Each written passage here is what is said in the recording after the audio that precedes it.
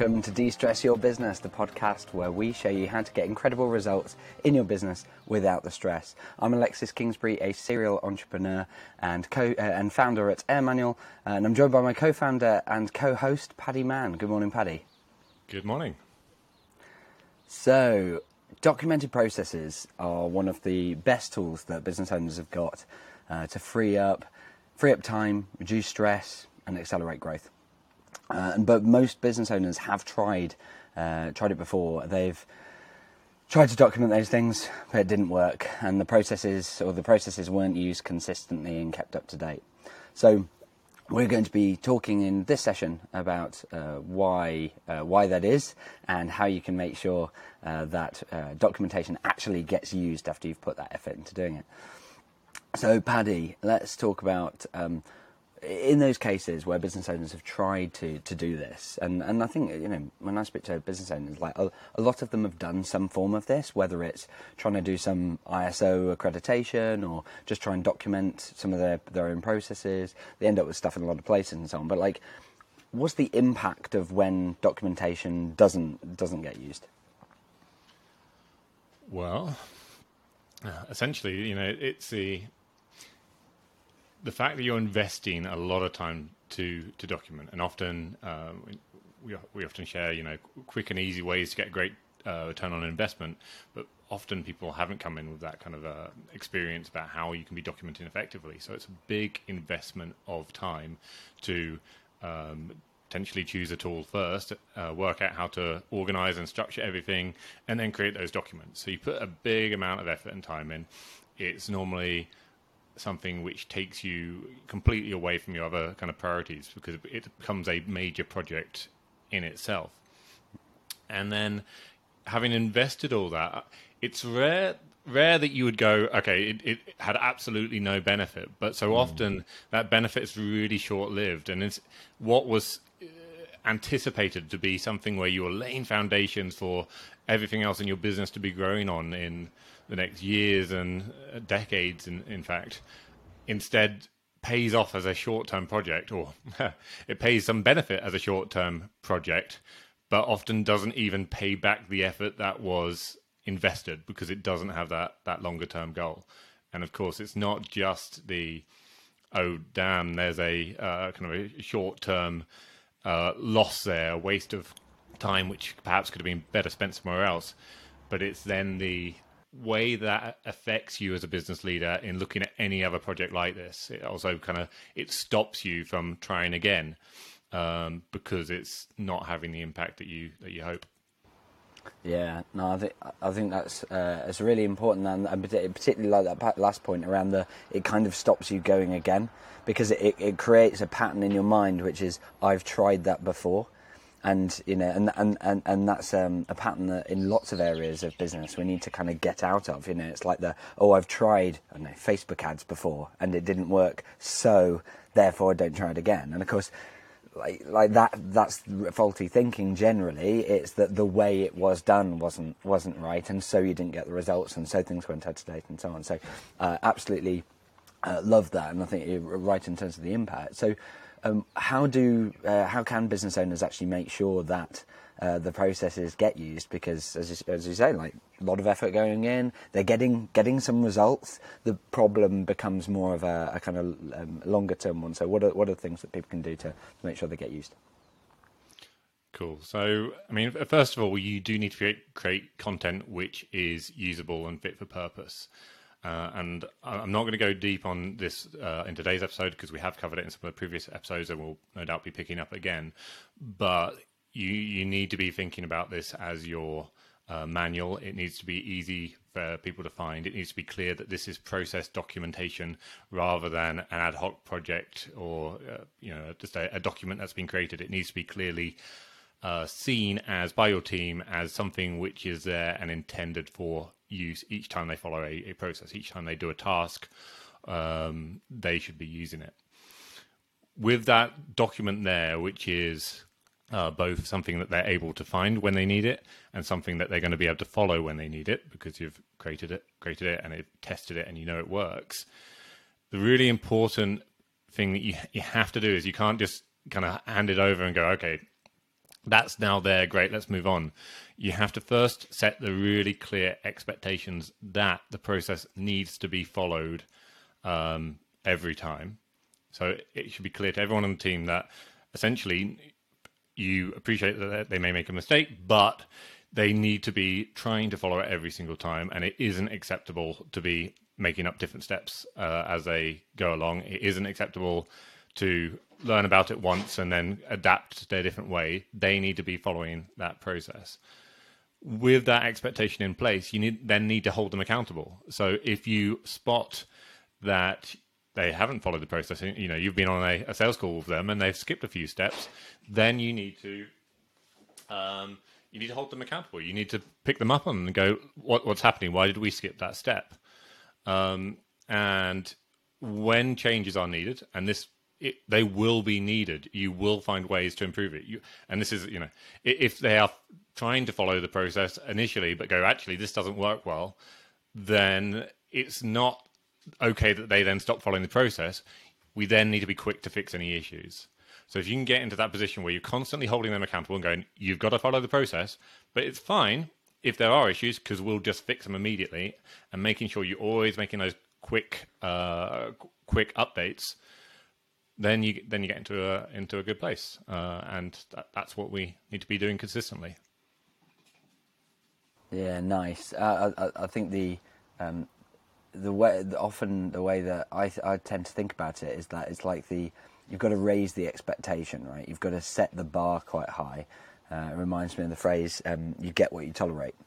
If in your business you tolerate people not following processes, or it's okay if they do 80% of it, or they do things whatever way that they think is right, it's fine. Like when you then tolerate the mistakes, when you tolerate the results, the inconsistency, the impacts on your customers, and so on, it's like that. Then you will get more of that. And so I love, as you said, like setting that expectation and coming back to it, holding people accountable, looping those back is as much an attitude and a mindset as it is a sort of series of patterns that you'd have in your management. It's just raising that expectation and doing that, and making sure both for yourself as a business leader, but also the other leaders and indeed the wider team raise their own expectation of the team and their individual performance. So I really, really like that. It needs to become a habit, a habit. Yeah. And as with any other habit, it won't feel natural to you or your team initially. And the only way to form that new habit is to do it consistently for an extended period. And there's loads of great books on how to form great habits. And as a manager, you need to be on it initially. And you need to, every time there's a kind of a digression, just pull the team back and help them to form that habit. Because once you've been doing this for a few weeks, a few months, it stops being this kind of challenge. It becomes your business as usual. It becomes a culture. And I think for most business owners and leaders, that's what you want. You want to have that culture where people do follow the processes, where you do have a standardized way of doing things, because not only does that make the whole business so much less stressful, but it gives you amazing foundations which you can then build on, because you've then got like consistency about how they're doing things, and you can look at ways of optimizing it and bringing everyone's game up. Yeah, I think that's really important, and that piece around the culture, it's really interesting. Like when I talk to groups of business owners and so on, as I have been doing at a business event over the last few days, one of the things that sometimes people come up to me and based on the conversation and presentations I've done, and they say, so you provide, you've got this software business, this is Air Manual, but you provide software, because it strikes me that a lot of what you talk about it's essentially establishing a process culture. And of course, like, yes, that is exactly it. It is creating a culture in your business of using and being clear on and being consistent in and following and updating your processes and the way in which you do things, and seeing that as something that matters. And it's funny because then, of course, the challenges. But so, hang on. If it's all about the process culture, like where does the software come in? Like, you almost don't talk much about the software, and often the answer is that, like the reason that you need the software or that you need Air Manual is because it removes the friction.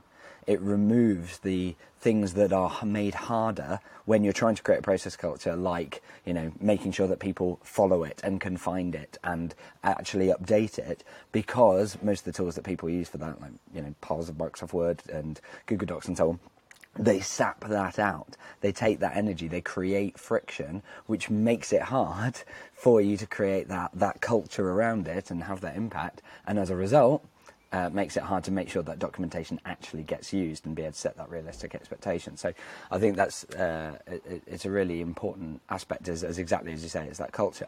So let's take an example of where, if you've got someone, perhaps you've got recurring processes, you want to make sure that people are kicking those off on a regular basis. We've talked a bit about making sure that people actually follow the process itself when they're doing it and that they don't miss steps. What about actually doing a regular process on a regular basis, like doing the monthly management accounts or chasing customers for payments every week? What can people do to do that? So, good question. So basically, there's two different ways that your team can be dropping the ball. One, that they could have a process where they are doing it every time. So they are doing sales calls or creating new features or whatever. And when they do that process, they then don't look at the documented process or don't follow one of the steps in it. So that's one of the challenges. The second challenge is that one of the processes doesn't get kicked off at all. And these are when you've got recurring processes, which, your ones which should be running weekly or monthly. So every month we need to review all. Give me an example from finance. There's so many. I think you had mentioned one. Bank reconciliations, or doing your VAT return quarterly, or? Yeah, perfect. So every quarter we need to make sure you're doing the VAT return, and if that doesn't happen, then you're in all sorts of bad places, and the work and tidy up afterwards be a nightmare. And so for this one, we just need to make sure it always gets kicked off, even if your finance person has got sick or gone on holiday unexpectedly or whatever. You need to make sure that you're able to manage that. And the important thing for your recurring processes is that you have visibility as a manager, as a team, of what recurring processes exist and when they're going to be kicked off. And then the important bit, the red flag, when one of them hasn't been kicked off to the schedule that you're talking about. So you need some way of having that visibility. And as you grow your process documentation, you're going to end up with, we found many hundreds of recurring processes. There are finance, there are going to be many, many, many. Same in data security, and even in teams like sales and development and exec, there are some that run recurring. And so when you've got that kind of quantity of them, the easiest way we found is to use a dashboard. So you just have a red flag, which indicates that something hasn't been kicked off in time. And then you just go back to what we talked about later, which is you hold people accountable and then make sure it gets picked up. Yeah, I love that. Fantastic. Great. Well, so we've talked about, we've been talking about how to make sure that processes actually get used in your business. We've talked about the impact that it can have, and particularly how it's almost like business owners stop even trying to document the business when they go through this loop of, but people aren't using them. I've been talking to business owners recently who've been doing the kind of ISO exercise, and they're frustrated that they end up with these piles of documents that then they come for reaccreditation like a year or two later, and they're just literally like getting these documents and going, quick, put a date on it to show that we've reviewed it and pass it, and they're not following the process. And the ridiculous thing is, the reason that you're doing ISO, often it's motivated by like serving a customer, a particular customer group or whatever. But it's in theory, the concept of ISO is like it's about having consistent processes. It's about making sure that you've got effective controls in place. It's about making sure that you're continuously improving. All things that you want as a business leader, and yet they're frustrated they don't go down that route. So I think I love how we've in this episode we've set out how to make sure they get used. Make the content easy to find and use and to update. Set clear expectations that the processes be followed and kept up to date. Hold people accountable. Fix any issues. Anything else that we need to add, Paddy, before we close out? No, I think those are the key points, and yeah, we've certainly been through all those experiences. Indeed, with the ISO ourselves, and it's just you got to work through it. It's one of the major hurdles that makes you feel uncomfortable sometimes as a business owner introducing this new habit. But if you want to have a great business, if you want to get rid of the business stress and accelerate your growth, then this is one of those hurdles you're going to have to work through. And fantastic, yeah, completely agree. And we're going to go some of these aspects, particularly things like the process dashboard, are things that I go deeper on the weekly webinar that I run. Which is on how to free up 15 hours per week and remove the constant stress of running a business without slowing down growth. Please do join me. It's typically Wednesdays at 1 p.m, which is the next one that's coming up as of date of recording now.